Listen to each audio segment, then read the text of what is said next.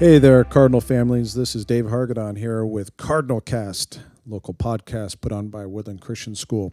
And for those that listen to us, you know that this is really about being able to provide school families with a little more detail about the inner workings of the school, the inner workings of staff, getting to know people about education and community, and in this case, also touching base with alumni. And so we're blessed and grateful to have James Morgan here with us today on the podcast. So welcome, James. Thank you. It's a pleasure to be here. Yeah. So James, our listenership, some of them may not know who you are, and so maybe we could just kind of like do a softball thing and say, like, when did you graduate from Woodland Christian School, and kind of walk us through like post-graduation to kind of bring us up to date with what you're doing now. Okay. I graduated in 2011, and I went, I stayed home for summer. I can't remember which job I worked. I've worked for multiple jobs under my parents' companies, and so they kind of all run together. But I really tried to enjoy that summer as just kind of my last summer being a kid.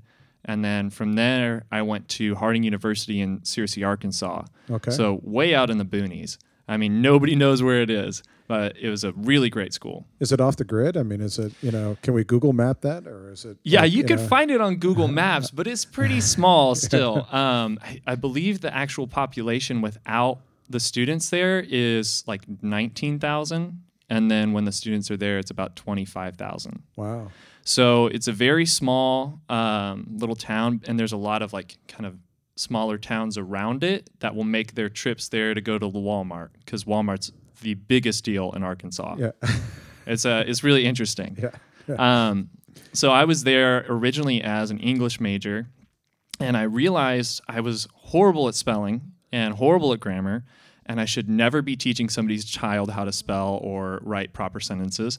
And I switched over to business. I chose marketing because it was a pretty wide array of classes to take for business. It wasn't super specialized in one or the other, and I knew I would be terrible at accounting. So I stuck with that and got out in 5 years.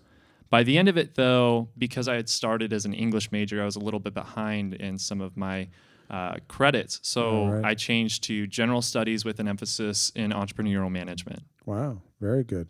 And so what were some of the challenges you faced in college, and what were some of the highlights of, the things you go, man, that was a great, some of the things you learn in college may not actually come from the school Right. books. Right. So what were some of those things for you? Well, I think the first lesson I learned was really how to better manage myself. I'm still not great at it, but I learned that it was something I need to focus on. In high school, you have your parents waking you up, you have your parents making you food, and you have your parents basically doing a lot for you. Now, that's not the case for everyone, but for me, that was.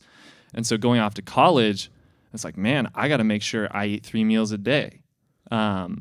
And I got to make sure I get up for classes. I hardly did my freshman year. Actually, I got suspended because of my attendance and poor grades. But that actually taught me a really interesting lesson was, even though I wasn't the greatest student, I always invested in my teachers and the faculty of the school, and I made a really close relationship with the vice president.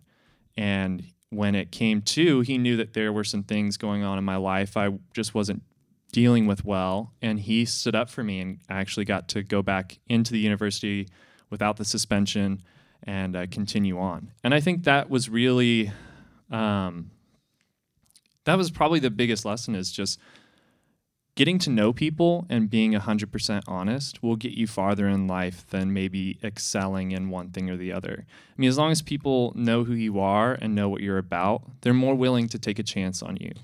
Yeah, and I think, from my perspective, and I share this with a lot of kids and any adults that want to listen, is that much of life revolves around relationships. Mm-hmm. You can have a great degree, you can have be a very smart person, but if you can't carry a conversation, if you can't get to know someone, right. it doesn't go very far, and especially if you get yourself into a pickle, I'm not saying you were in one, although it sounds like you were in one. Yeah, I was. Is that sometimes personal relationships and the way that you invest, people are more likely to give you a chance or a second chance to kind of redeem yourself. And right. Sounds like maybe that's what happened in your case. Yeah, it was, and so I came back into the university and started to get involved in theater, which is something I'd done my whole life. Oh, yeah. And, I auditioned as kind of a nobody at the school and got one of the lead roles in Pirates of Penzance as the Pirate King.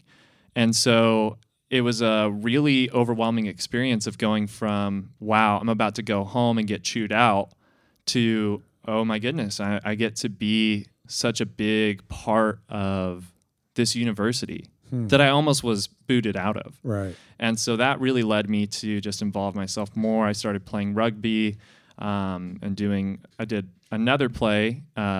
This was probably my favorite memory, was playing Shrek, which sounds like a weird play to do, but it's actually a beautiful musical. If you get a chance, I believe a recorded version from Broadway is still on Netflix. It's hysterical. It's heartwarming. The music's just incredible. Wow. So that was really cool, wearing a fat suit and getting the makeup and like a mask glued onto your face and, getting to interact with kids after the show. A lot of people don't know this about Harding 2 is it has one of the biggest performing centers in the state as far as theater goes. Actually a larger stage than most Broadway theater houses. Wow. I think it fits about 4,000 people in there. So we would do 3 shows, and by the end of it, we performed for 12,000 people. Wow. It was really cool. Did you do any theater here at the school? Yeah, I did 2 plays. I can't remember the title of one. It was more of a compilation of small skits. Yeah. That was directed by Mr. Christopherson. And then we also did A Christmas Carol where I got to play Scrooge, which was really fun. And I'd done musicals my whole life, so going straight to just like more dramatic plays was a little bit of a shift, but I really enjoyed it. Oh, wow. So you've done acting and theater outside of, Yeah. I started when I was like 9, and I played Tibia, the Wicked Witch of the West Servant in The Wizard of Oz, which I'm pretty sure is just a made-up character. They just wanted to get me in there for a little bit. I was also a tree, so it was my first acting experience was not very glorious. Yeah. So, you never know where these podcasts are going to go, but you mentioned is Tibia? Yeah. I might be able to confirm that because growing up as a kid, I would spend my summers in Maine, and one of the things that we would do is we'd go into part of our cabin where my grandmother was. Her name, we called her Baba, and all the kids would go in there, and she would read Wizard of Oz stories, and she had there was a whole set of Wizard of Oz stories.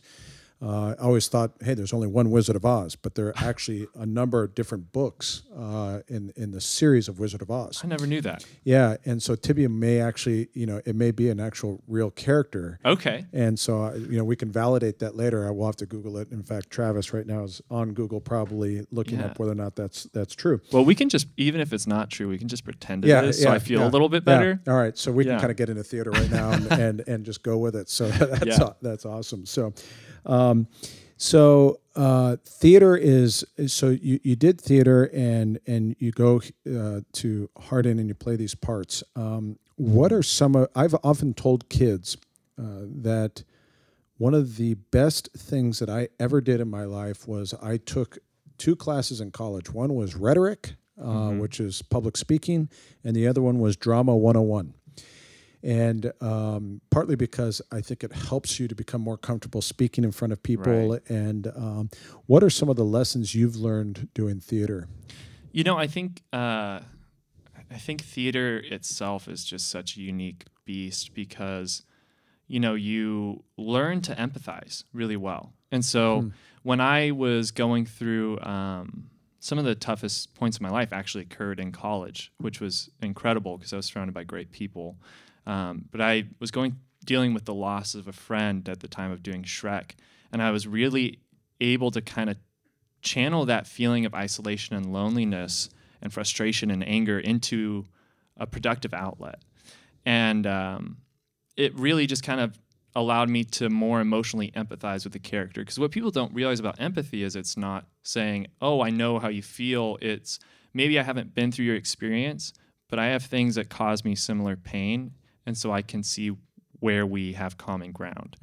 And so that's something that theater teaches you really well, because to do a compelling performance, you have to actually feel what the character's feeling, whether that's joy or sadness or frustration or happiness and everything in between. Right. And it also really teaches you to not take yourself seriously, because you have to be silly sometimes. You have to be bigger than yourself sometimes. And, you know, it's funny because when you're rehearsing and stuff, there's a lot of people who are super funny and they're really talented, but when it comes to acting, they don't know how to move their bodies big enough. And it just comes from this kind of fear of being too much. But what theater has taught me is it's a lot better to rein someone in than to try and pull stuff out of them. And when you're an employee, it's much better for you to be a go-getter and somebody who's asking a ton of questions and who's being very proactive instead of reactive, because it's much better for the employer to say, hey, you know, I can handle this, but thank you for your input, rather than looking at you as lazy because you're afraid. Yeah, right. So people appreciate when you're kind of going above and beyond consistently. Yeah, right. So maybe we transition a little bit, and we hear you are opening up a coffee shop in Woodland. Yeah. Yeah. So tell us a little bit about that. Okay. So, when I was getting close to graduating, I was just not really sure what I wanted to do. There was some opportunity to pursue some corporate jobs. I had some really good connections through Harding. But I kind of hit this point where I realized I really want to do something that puts me in charge enough to say, enough is enough. Family comes first today, or God comes first today, and, the order of the schedule. And I realized that in a lot of professions, it's really hard to prioritize those things in your life. And so an opportunity was presented to me from my mom, because she knew I was kind of feeling that way. And she said, we have this building that we wanted to put something in. They wanted to put a wine bar. And she said, if you take your money and invest, we'll let you use this facility rent-free until you're up and running. So it was a really big opportunity, because I'm not having to pay rent until I'm actually starting to make sales, which is huge. But two, it was to be involved in the family business. And there's a deep wealth of knowledge in YOLO Eats. YOLO Eats is the umbrella company over Morgan's on Main and Maria's Cantina. And so when I was kind of thinking about what I wanted to do, I remembered I'd always kind of wanted to open a coffee shop. I wanted to actually work for Dutch Brothers and then branch it out to Arkansas, because I thought there's nothing like it there. It's a bunch of college kids in Searcy, Arkansas with nothing better to do. It'd make a killing. Right. And I talked to one of my friend's dads in Arkansas 3 years ago about that idea. And he said, why don't you just open your own thing? Because when you're going through someone else, you have to follow all their rules. You don't get to make it your own. And at that point in time, I was like, that's just too much work. But when the opportunity came, I thought, man, this is perfect, because I can have a space where I can really bring who I am into something and make it its own entity, make it its own separate place, and provide a really unique setting for the community that I grew up in, the community that I love. Right. So it quickly turned from coffee to, okay, we got to serve some food. So we decided to do like a complete waffle-based menu. So we're working on getting like 6 different waffle recipes that are really interesting and unique. One of the ones that I'm trying to figure out the logistics of is getting green apples into the batter and then putting a honeycomb and some kind of like fancy cheese on top, which sounds like a weird combination, but really the only difference between that and, crackers and cheese is it's the waffle. Right. And so doing things like that and kind of being, experimenting with that is really exciting. And it's been quite the process of learning. Yeah. So tell me about what kind of things have you learned trying to open up your own business? I think one of the biggest things I've learned is to never put your phone on silent. The only time you can do that is at a funeral or at church, because I took a 20-minute nap today and woke up to 3 missed calls and 3 voicemails and 4 text messages. So it was a little bit of I used to be someone who would just ignore calls. I would only answer the phone if you were a cute girl I was interested in. Right. But now it's like any sort of 916 number that I don't know, I'm answering in the first 2 rings. And also, I think another huge thing that I've had to learn is how to be assertive. I've never had a problem putting myself out there, but it's really hard to say no, even when you're confident enough to put yourself out there, because disappointing people, you're worried about that.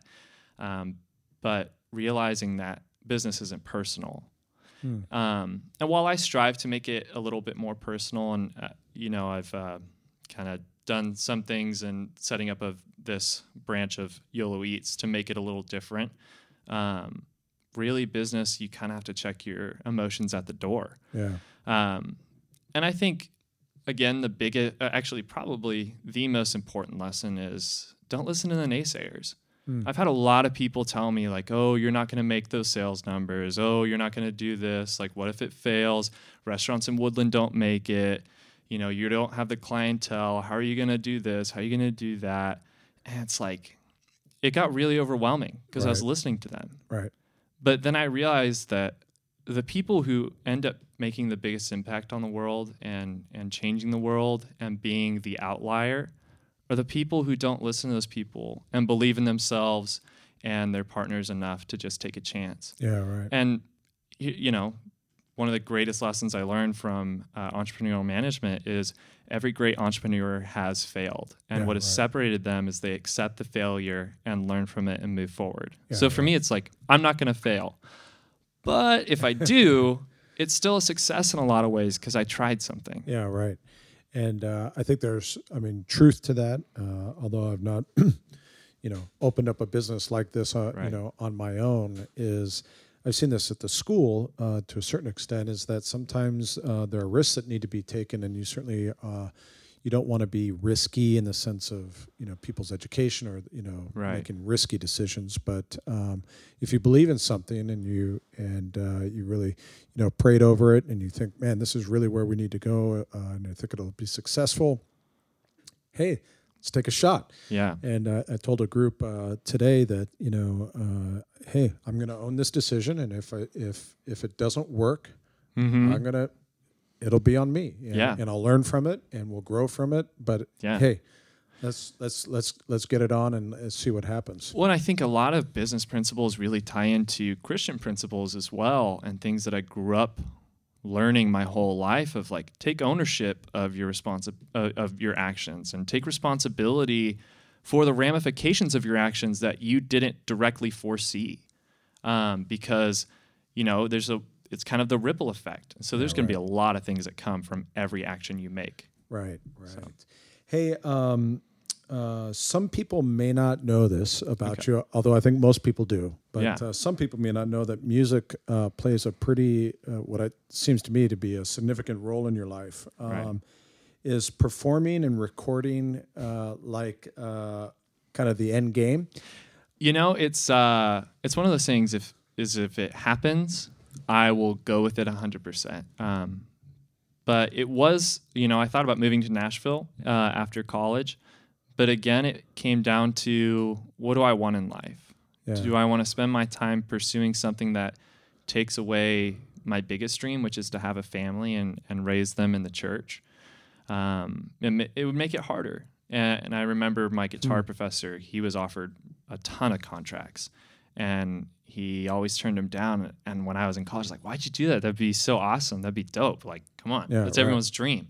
And he goes, well, I didn't want to be an absentee dad.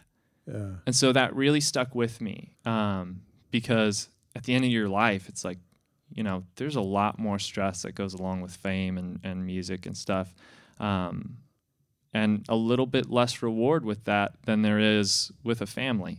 It's super stressful to raise kids and have a wife. I get that. But there's also so much more reward and eternal reward for doing so. Yeah, right. But you do some like local gigs, right? Like Yeah. you'll sing at Morgan's or you Yeah, know. I do. And I've been trying to get more involved with the community with that since I've been back. I had a band in Arkansas we ironically named Hillary and the Clintons. And that was a lot of fun playing shows in kind of a band setting and playing some rock music, you know? Yeah, one of our members, we had to change our name because one of our members was pretty upset by it. He's a Republican through and through. And so we ended up switching to Dad. That was our final name. But doing that here, it's been such a great pastime, and that's something I want to incorporate at the coffee shop is musicians and my friends who play music coming, and then also I'd love to perform as the manager to kind of give it a little bit more personal touch. Yeah, wow, that's excellent. When someone, if you've ever attended a Woodland Christian School graduation, You'll hear countless seniors give advice. We do this forum, and what advice do you have for the underclassmen and for both James and Travis who are listening to this? It's you'll hear about probably 90% of the responses will be something like, "Don't procrastinate, do your homework, turn your homework in on time." And things of that nature. So now that you've had a number of years kind of after graduating, I'd be curious to know kind of what advice you would have for our students today. Like, so you've gone through Woodland Christian, you've been through college, you're about to start your own business, and so now you kind of have a chance to look back and maybe what advice would you give students that are going through school today? I think the first thing is just remember it's just high school. Yeah. It seems like the biggest deal at the time, and every little thing seems so huge. But in a year, it's not going to matter. I remember I got dumped in 45 minutes in 7th grade, and I thought I would never get over it. And then in high school, I was like, not a big deal. Right. And then I went through some heartbreak in high school, and now in college, it's like, not a big deal. Right. So just putting those things in perspective. And then also... really invest in your teachers and your faculty because they are here not because they're trying to make a ton of money. They're not here for personal gain. They're here for you. And that is so unique in education and even more so unique at Woodland Christian. That has been the thing that has carried me when my burdens became too great for myself. It wasn't my grades. As important as grades are not the things that are going to bring you comfort and wisdom and advice when you leave here or while you're going through something here. Right. And that was a huge blessing to me, is having people here who had been through it and cared enough to listen. Yeah, right. And so what kind of impact has Woodland Christian School had on you? And also maybe this is a gutsy question, but hey, we're going to go for it. Is did Woodland Christian School prepare you for college? And you can feel free to answer how you want. Well, I feel as though my time at Woodland Christian was during a very they were going through some growing pains. So there were some things that weren't exactly like the most well structured. But it was on its way, and I always knew that. Yeah. And seeing it now is amazing. But Woodland Christian had an incredible impact on me. Had I gone anywhere else, I never would have had the chance to play football because I was not athletic. But we needed the body, so I was out there. And so I became more of an athlete because I was given that chance. And I got to be in theater. And Woodland Christian, maybe not the most, quote-unquote, academically competitive school in the nation, but your education really has a lot more to do with you as the individual, in my mind, because you can go to a really crummy school and still be a really bright person. It's about developing a hunger and thirst for knowledge. And I think Woodland Christian instilled that in me in a lot of ways. And that was the biggest thing that I was thankful for, is it wasn't just about the lessons. It was about teaching me to want to learn. And, I really think back to Mrs. Shondon, who, she had us do all the curriculum, but the deep thinking that she brought to the discussion and brought to lunch discussions was really more impactful and more beneficial to me than were I to have gone to, some big name school.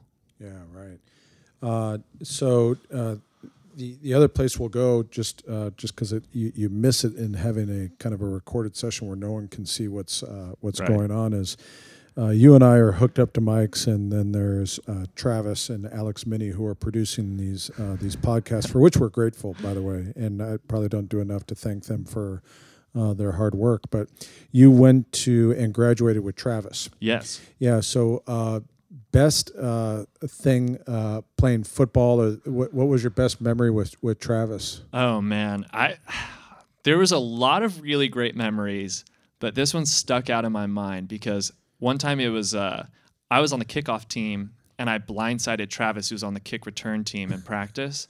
I felt so good because, like, I'm a pretty small guy in comparison to most, and I mean I just floored him.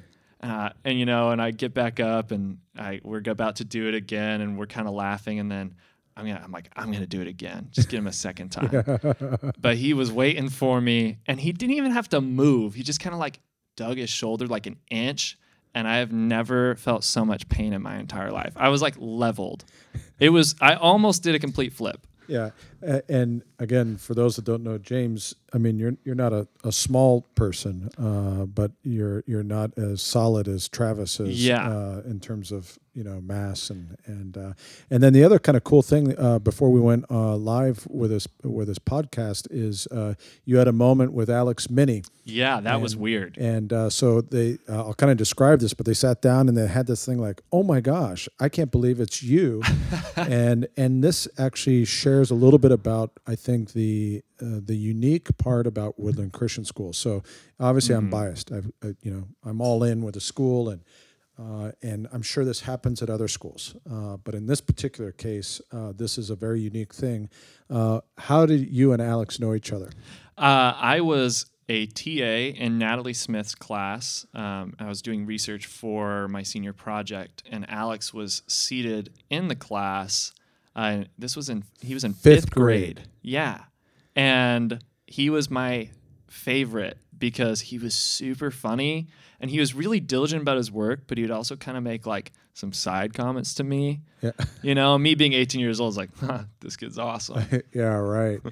So you were doing your senior project and basically investing in the lives of fifth graders. Yeah. And now you've kind of come full circle where you've come back. Yeah. And here's Alex doing these podcasts as a junior, and who would have thought? No, I mean, it kind of blew my mind because I looked across and was like, okay, this guy's like got to be in high school. I wonder if I've seen him before. And then it was like, oh my goodness, just realizing that, like, I forget what puberty does to people. Yeah. I still see little fifth grade Alex in there a little bit, but man, he's like an adult, and it's kind of creeping me out. Yeah. So very good. Hey, before we go, tell us a little bit about your faith and church and how that's going for you. And again, this is kind of, there's no pretense here. You just. Okay. Yeah. I was born and raised Church of Christ, which is a very conservative branch of Christianity. Yeah. If you're going chronologically, it's kind of the quote-unquote pinnacle of the Reformation movement from the Catholic Church. Took church history 1 and 2. So, yeah, right. But going to at the time, Woodland Christian was Baptist, and the big issue that separates Church of Christ and Baptist is the issue of baptism. Baptism, yeah. Ironically. Yeah. Yeah. And Church of Christ believe you have to be baptized in order to be saved. Baptists believe that is more an outward expression. Yeah. And we used to have debates all the time. And going through Woodland Christian really expanded my view and made me realize that through all these denominations, there's so many more things that we share in common. And I remember somebody saying one of the biggest tools the devil uses is the division of denominations. And so that's why I've been really grateful for Cody Cannon and the work he's done to try and unite the different denominations in just group events and extending the invitation. Yeah, right. And so my faith was definitely shaped by Woodland Christian. And then in college, I experienced some things that were very challenging to put in perspective of,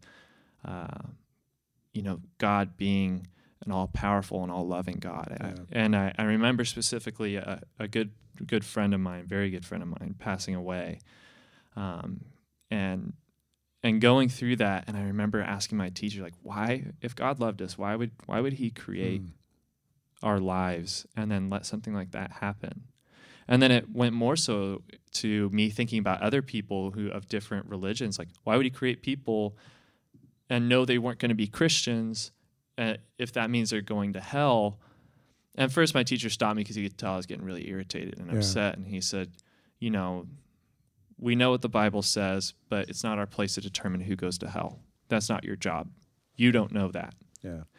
And then he said something really profound, and that really changed my entire view of God was, do you want kids? And I said, yeah, of course. He says, why do you want kids? And I said, because I want to love something with every fiber of my being. I want to experience true, pure love. And he says, do you think God is beyond that desire? And I said, no. And he said, when you think about having kids, you realize that you're bringing them into a world where they may run away, they may hate you, they may go against your will, they may die, and you may have to see that. So does that make you selfish for wanting to have kids? And it really changed my whole perspective of everything that happens in this world. There's so many things that, I mean, they just suck. Yeah.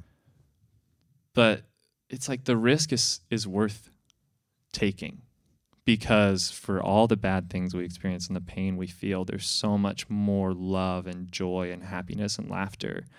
And the love that God has for us is so pure and so big that he's willing to risk us running away from him. And that, to me, is so beautiful. And the story of, this is, I mean, it's a little, sorry, I'm kind of going off on a tangent, but the story of